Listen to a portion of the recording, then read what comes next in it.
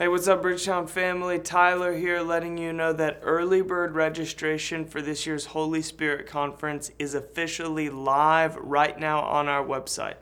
It is $85, only $85 to register for this year, and you can find that at bridgetown.church/Holy Spirit.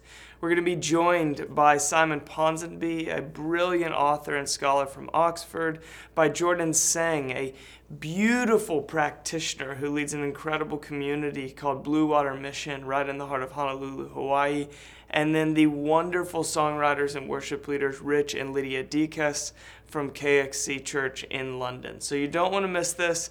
We've moved this year to the Portland Ballroom right in the heart of our city in an effort to make more space as we've sold out quite quickly in years past. So go ahead and mark your calendars, January 26 and 27 in Portland. All are welcome and invited, and you're going to want to register very soon to make sure you lock in a spot and the earliest rate possible. bridgetown.church/Holy Spirit. See you in January.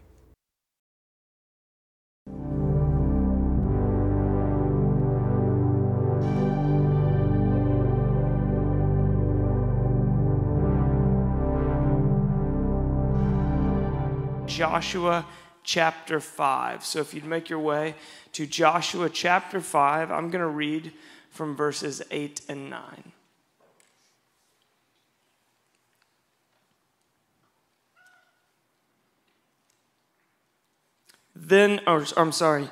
And after the whole nation had been circumcised, they remained where they were in camp until they were healed. Then the Lord said to Joshua, "Today I have rolled away the reproach of Egypt from you." This is the word of the Lord. Let's welcome David.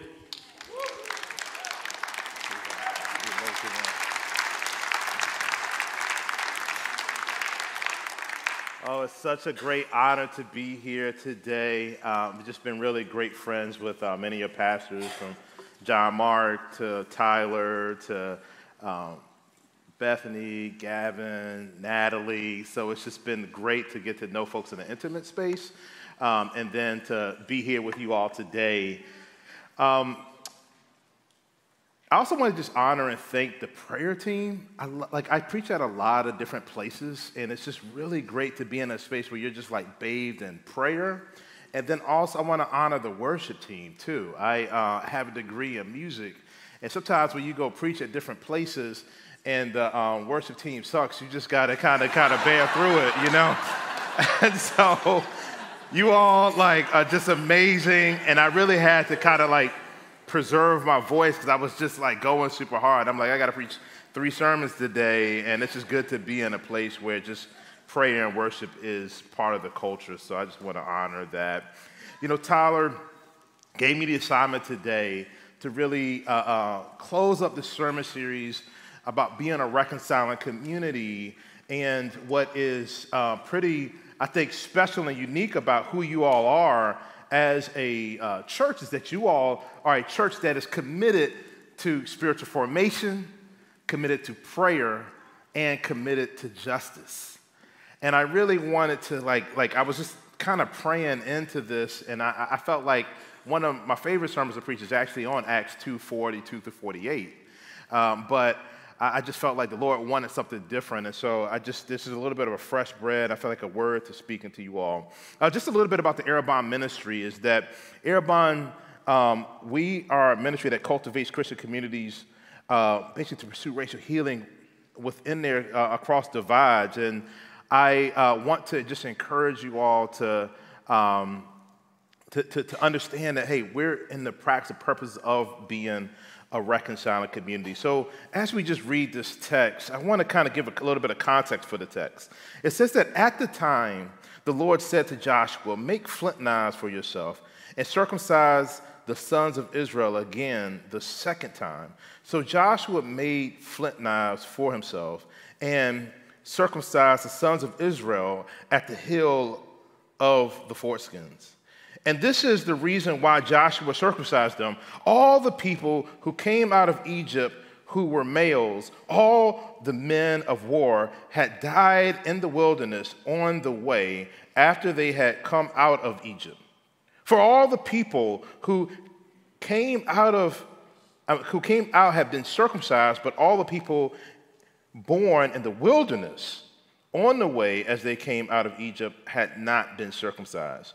For the children of Israel walked 40 years in the wilderness till all the people were men of war who came out of Egypt were consumed because they did not obey the voice of the Lord, to whom the Lord swore that he would not show them the land which the Lord had sworn to their fathers, that he would give us a land flowing with milk and honey.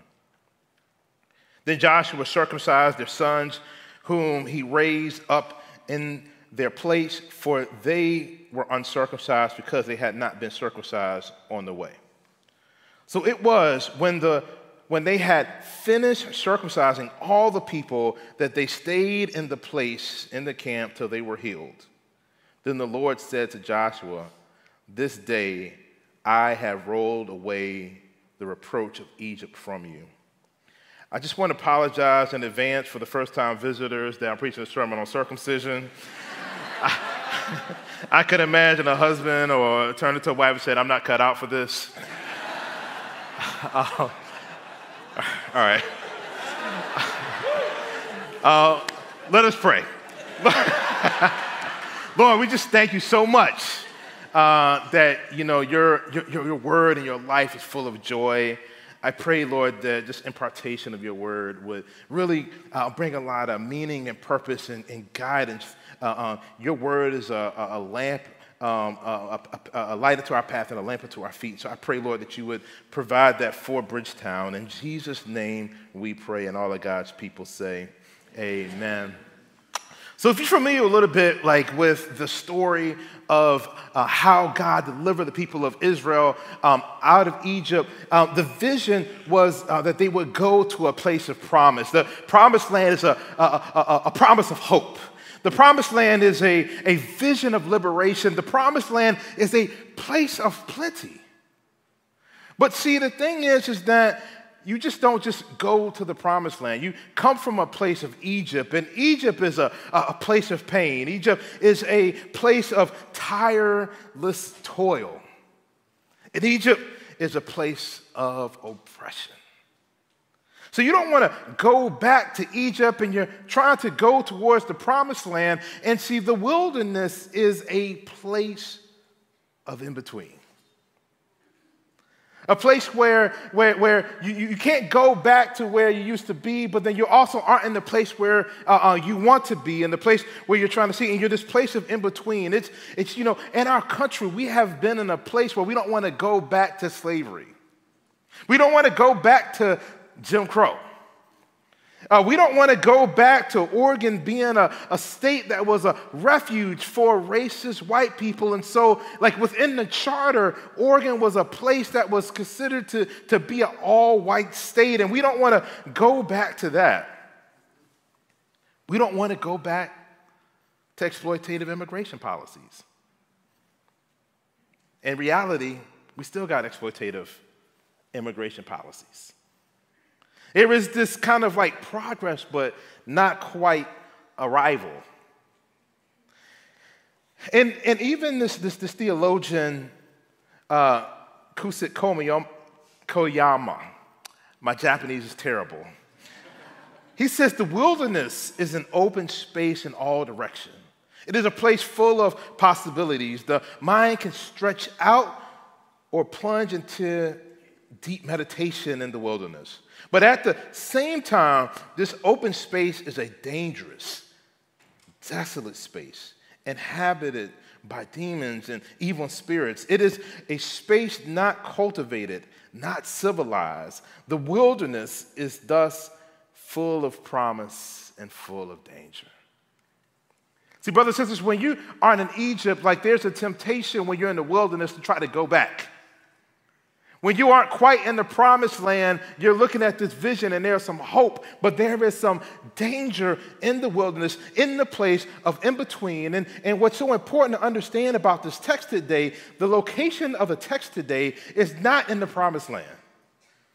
The location of the text today is not in Egypt. Even the location of the text today is not in the wilderness, this place of promise and danger. The location of the text today is in the preparation for the promise. See, there was a time where you have to receive the preparation for the promise. And it says that at the time the Lord said to Joshua, make flint knives for yourself and circumcise the sons of Israel again in the second time. And it says that, and this is the reason why. See, I love the Bible because the Bible has like so many fascinating facts. As I was just thinking about this in my holy imagination, Joshua, as this leader, gets this word from God, and he is like, God tells Joshua, I want you to do some circumcision. And so, like, Joshua turns to Asher, it's like, hey, Asher, can you hand me your junk? And he's like, Asher's like, well, why?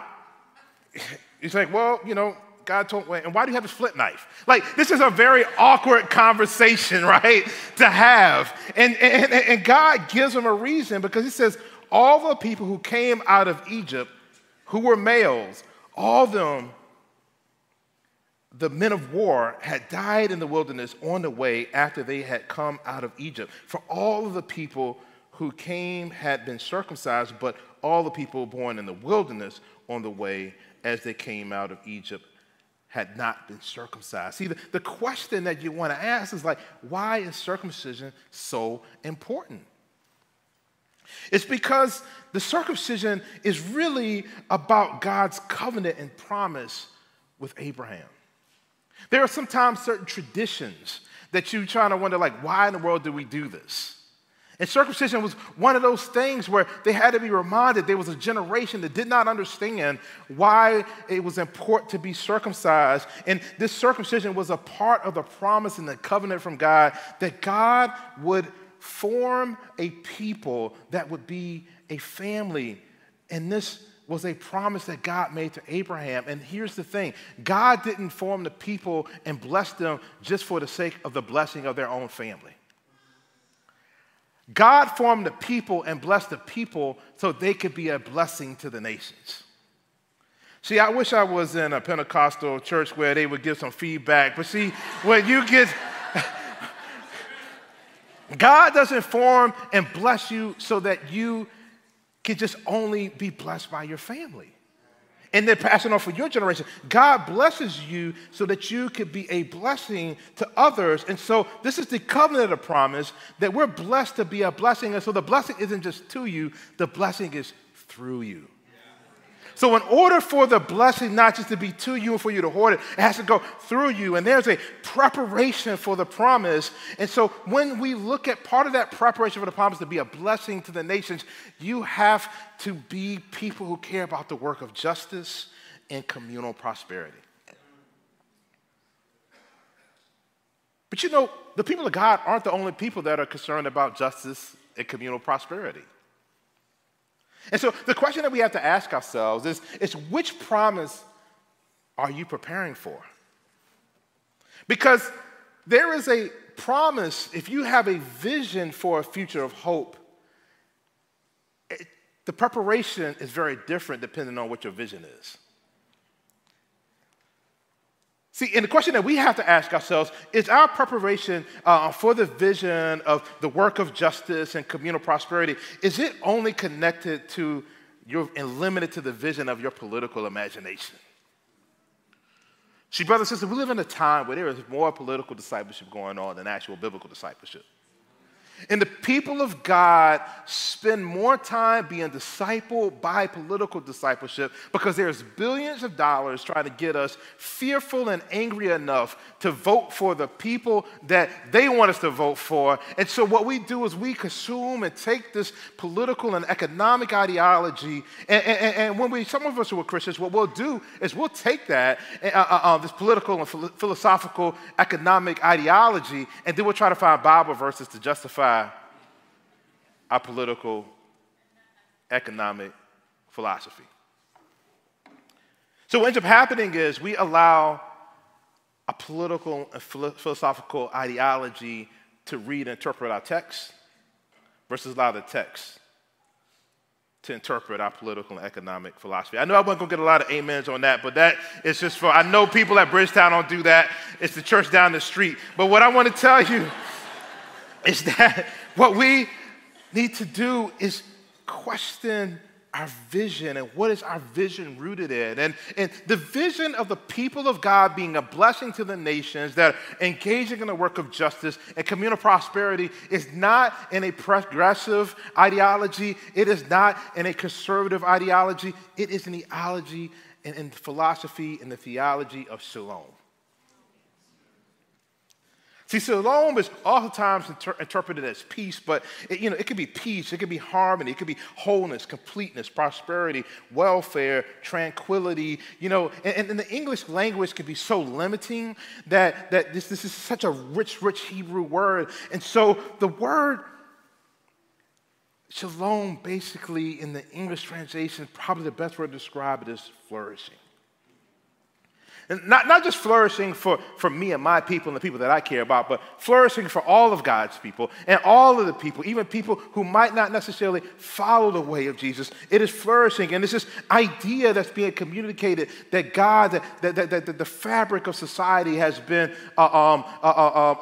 broken up, and what God is doing is weaving things together the way God originally intended it to be. That's shalom. So the vision for the people of God is a vision of shalom and flourishing, not for some people, not for our people, but for all of the people. And the Greek word in the New Testament, the word arabon, that the ministry is named after, it's a word that means a foretaste of things to come, or like a pledge of inheritance. And so in many ways, when the people of God are a foretaste of the kingdom of God, when we are embodying being a reconciling community, when we are agents of shalom, we are being a foretaste of a place where there is no more crying, no more weeping, no more mourning, but the old things have passed away, and behold, I am making everything new. And there is the tree of life that's in the middle of the city of God that is for the healing of the nations, and there is so much prosperity that there is gold on your feet that you're walking on, and everybody has whatever they need, and we are called to be a foretaste of the kingdom of God. That is what it means for us to be working towards the promise, the vision of shalom. So preparation for the promise. When you are being committed to this type of work, this is a kind of work that God is calling us to, and we have to do it the way that God wants us to do it. And so when we see in this text, it says, so it was when they had finished circumcising all the people that they stayed in their places in the camp till they were healed. Then the Lord said to Joshua, this day I have rolled away the reproach of Egypt from you. See, there's a lot of symbols in the scripture, like the Hebrew and the kind of Old Testament and ancient Near East text. There's a lot of like symbols and metaphors and images, and God is speaking through pictures. And so you have to ask yourself the question, what is the reproach of Egypt? I mean, Egypt is a metaphor of oppression and a metaphor of things that you don't want to go back to. But what is this particular reproach that is being symbolically taken away? And I want to kind of spend a little bit of time just walking through some of this Old Testament text to try to understand what has come up as things that are symbolic scriptural reproaches that Egypt represents. First of all is systemic oppression. It says in Exodus 3, 7 through 9, it says, the Lord said, I have indeed seen the misery of my people in Egypt. I have heard from them crying out because of their slave drivers, and I am concerned about their suffering. Now, who in the world put this woke text up in the Bible here? I don't know. Okay, all right, I just wanted to make sure. I just saw woke text. I got triggered. So, So I have come down to rescue them. So what's happened is that God himself was moved with compassion by the systemic oppression that was going on.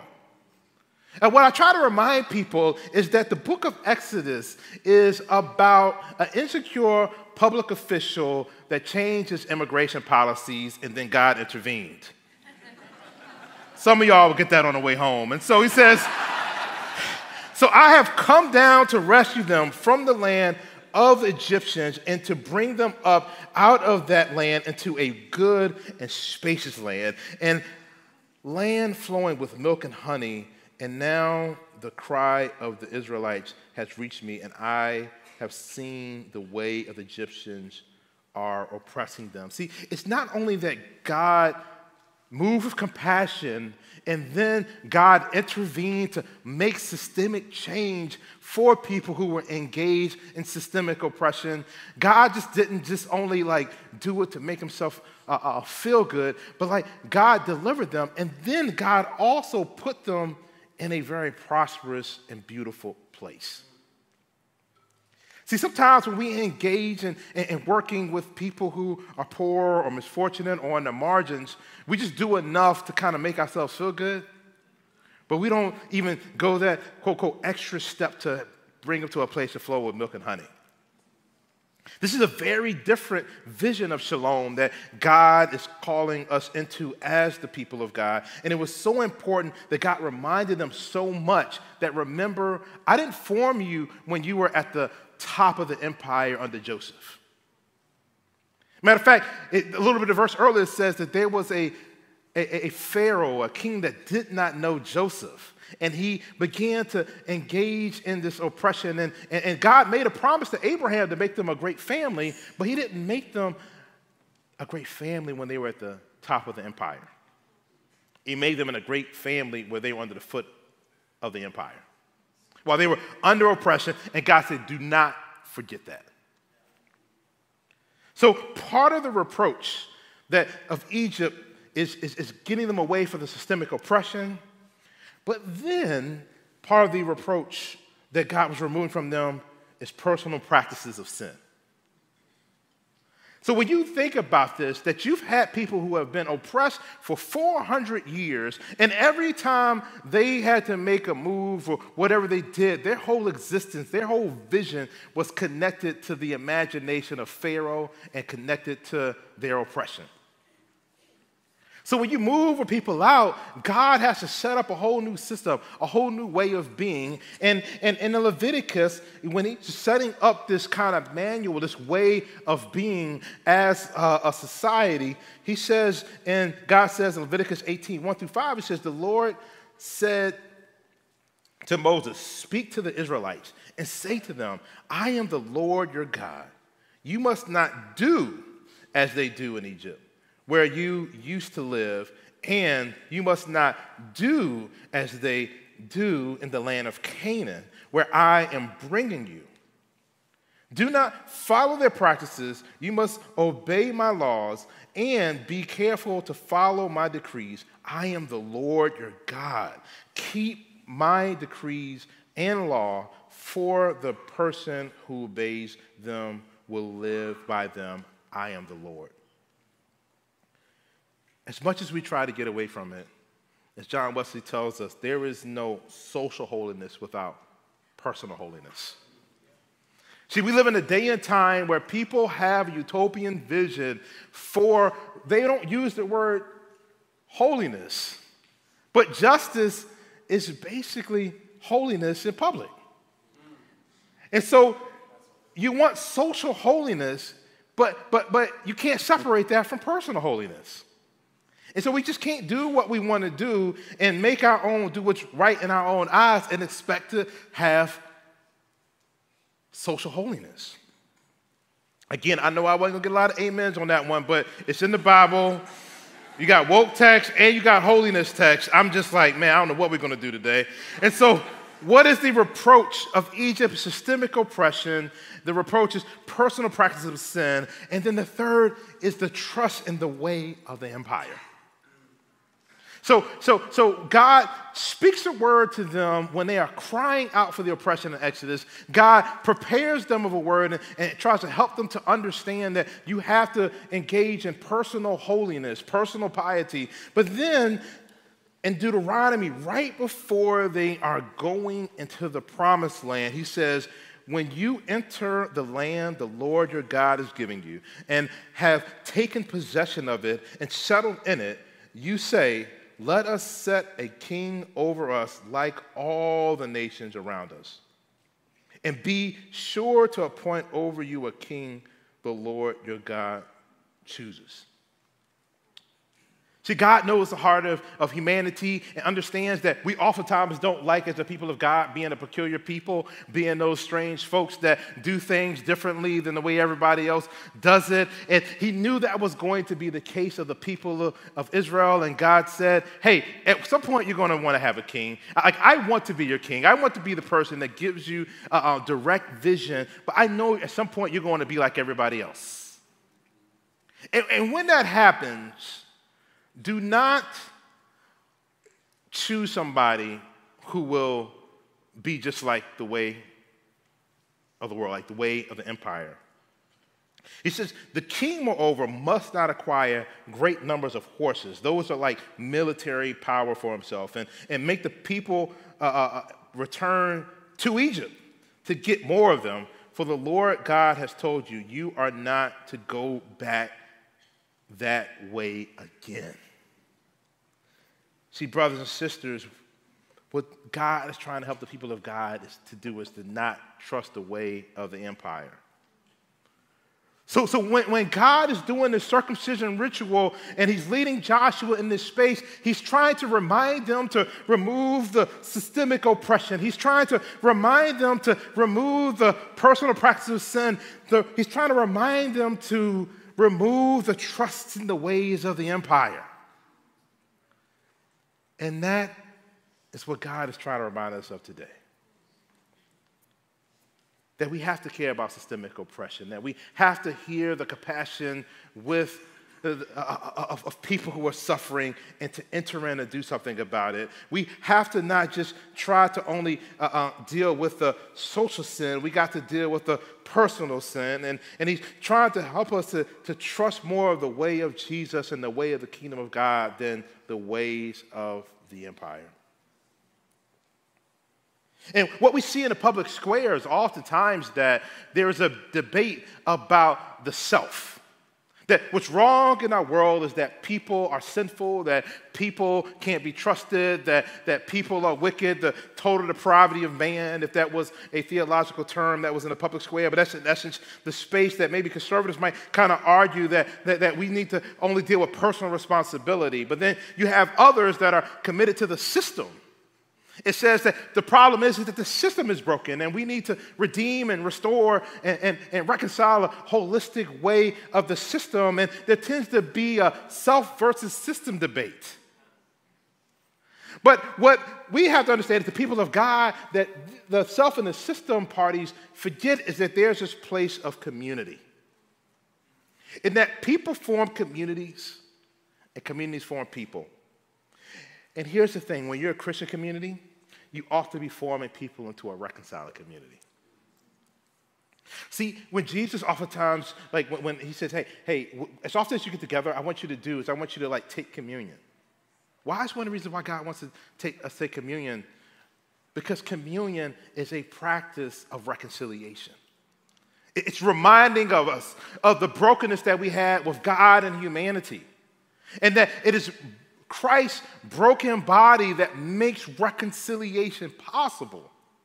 But then there is an aspect of reconciliation that is important, that we have to self-examine ourselves, not only our relationship with God, but our relationship with one another and the brokenness that is happening here. And so the act of communion is a cross-centered, powerful practice and liturgy of reconciliation.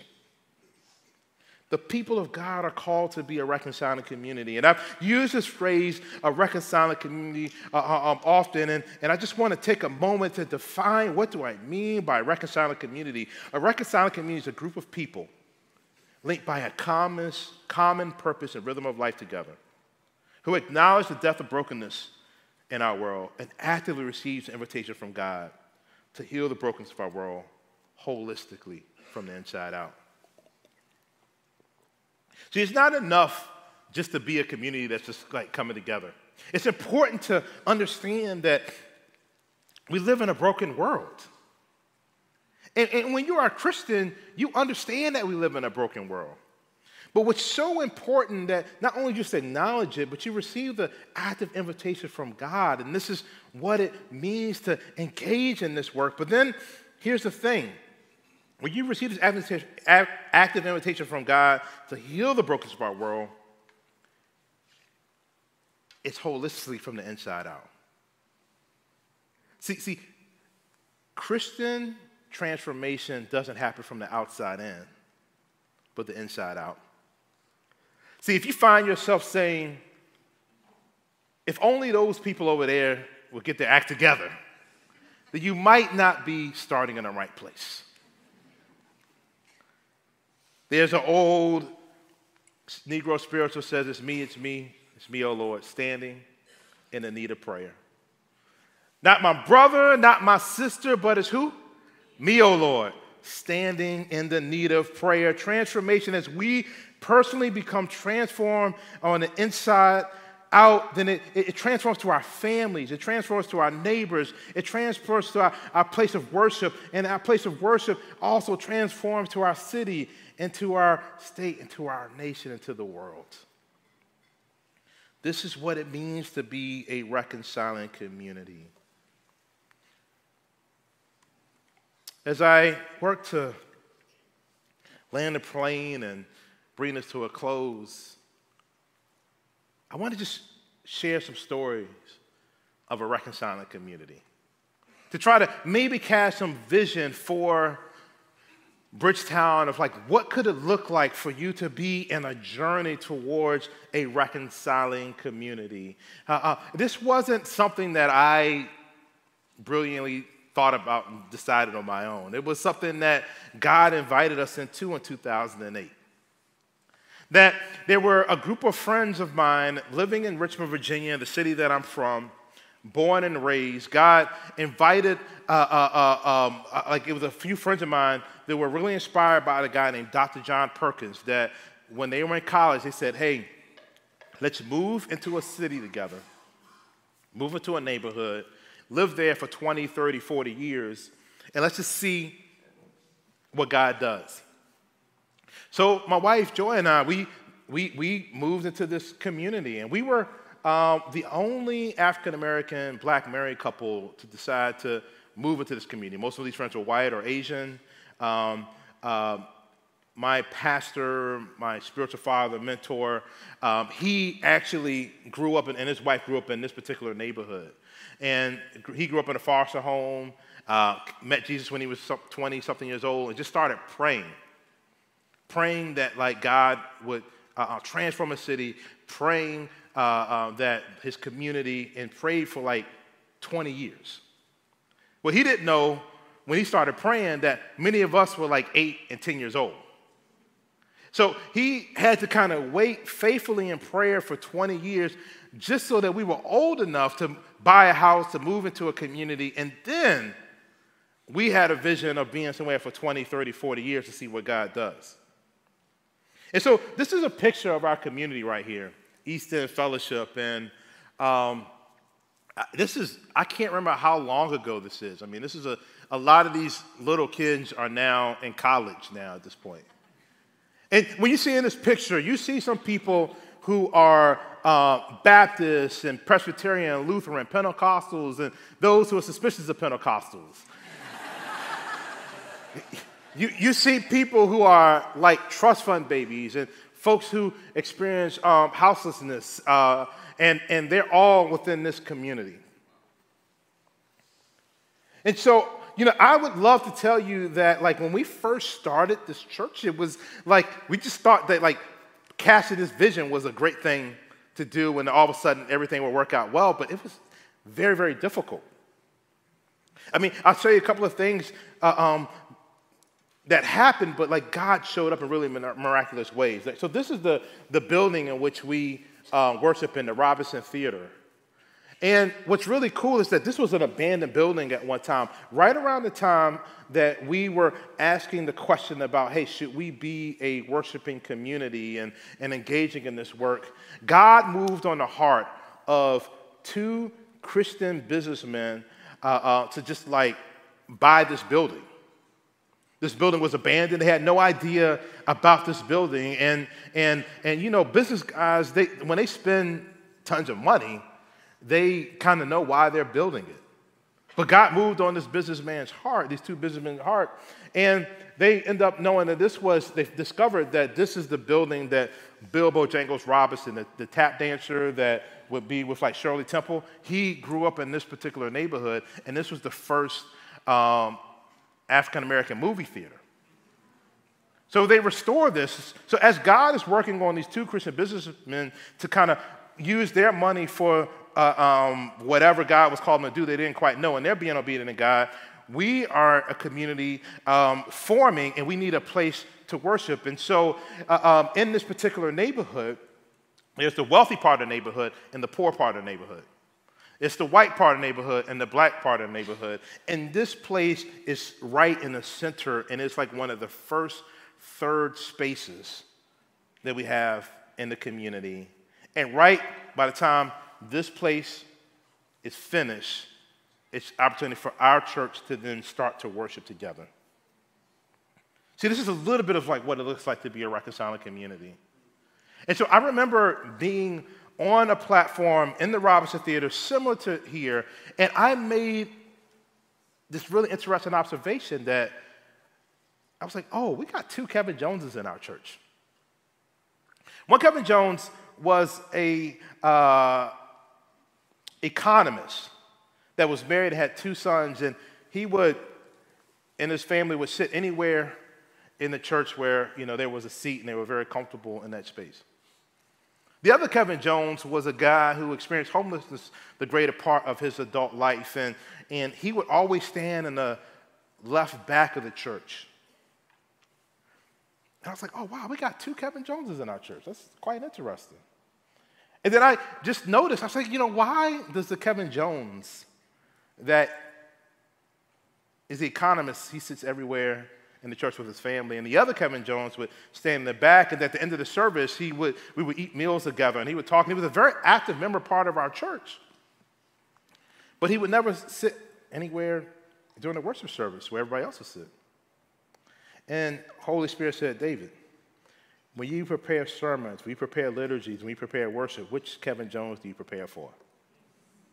And I realized, although the guy that experienced homelessness, a great part of his life, his adult life, was African American, but educationally, socioeconomically, he wasn't like me.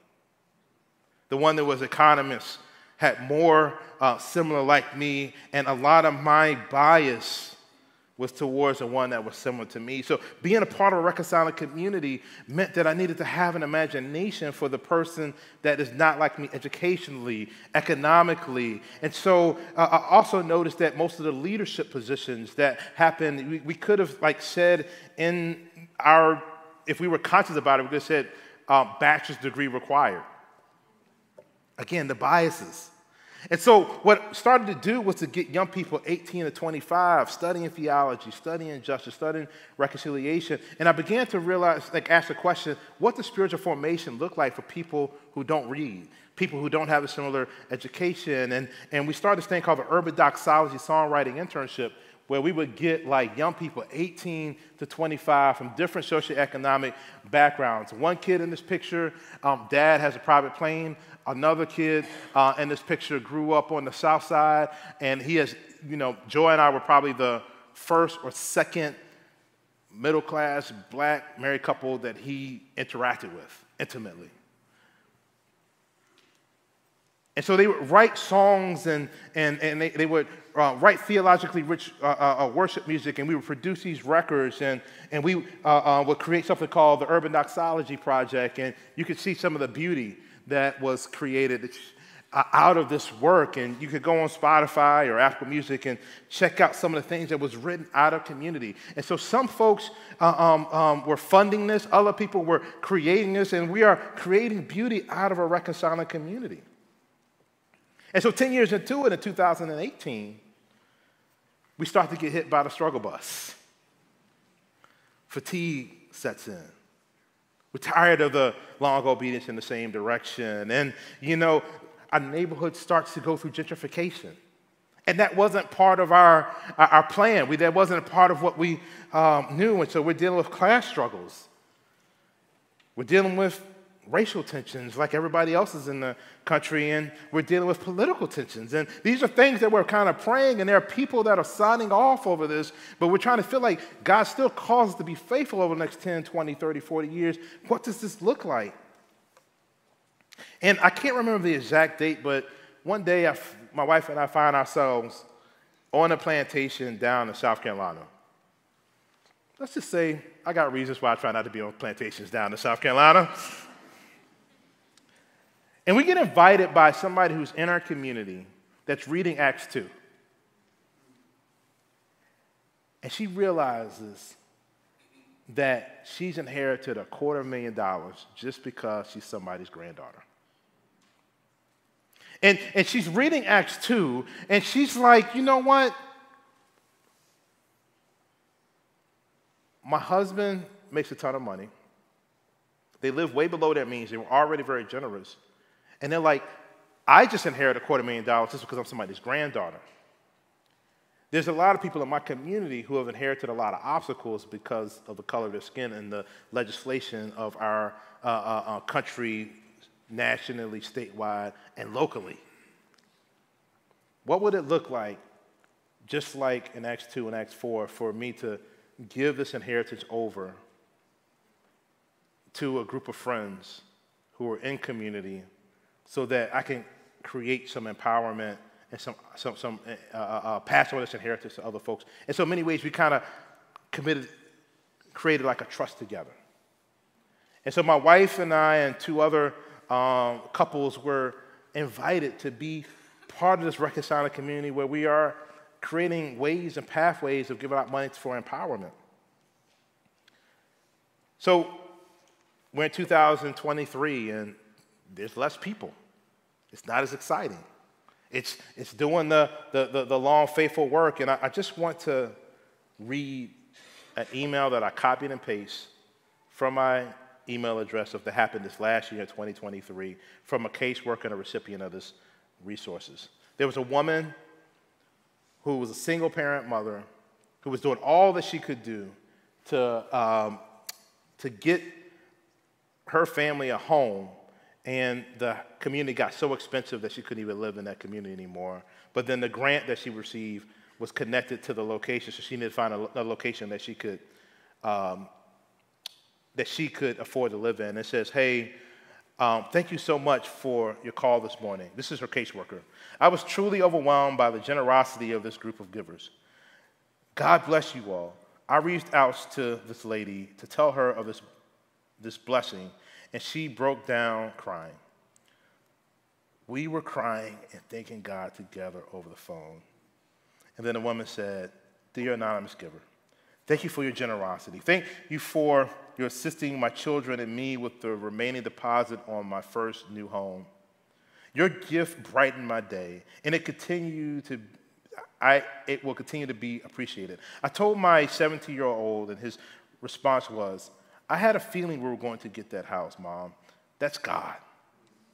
I am truly a believer and receive your encouraging words of wisdom from God. I am so grateful, thankful, and blessed to receive such a gift. You are a blessing from God. I also want you to know that a generous person like you will prosper. God will see it that you, too, are rewarded. Bountiful blessings.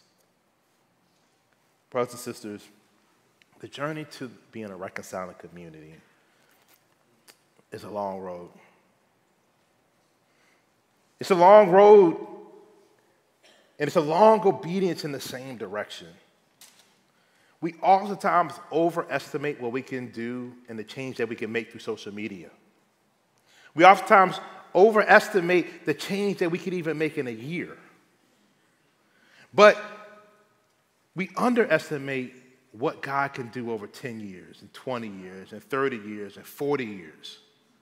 And so the word I want to depart into to Bridgetown is to have a vision of being faithful, of sowing this word, the sowing, being a reconciling community. And what I want to pray, and my prayer for you is that you will allow God to prepare you for the promise. And understand that it will be painful, but it will be worth it. Let us pray.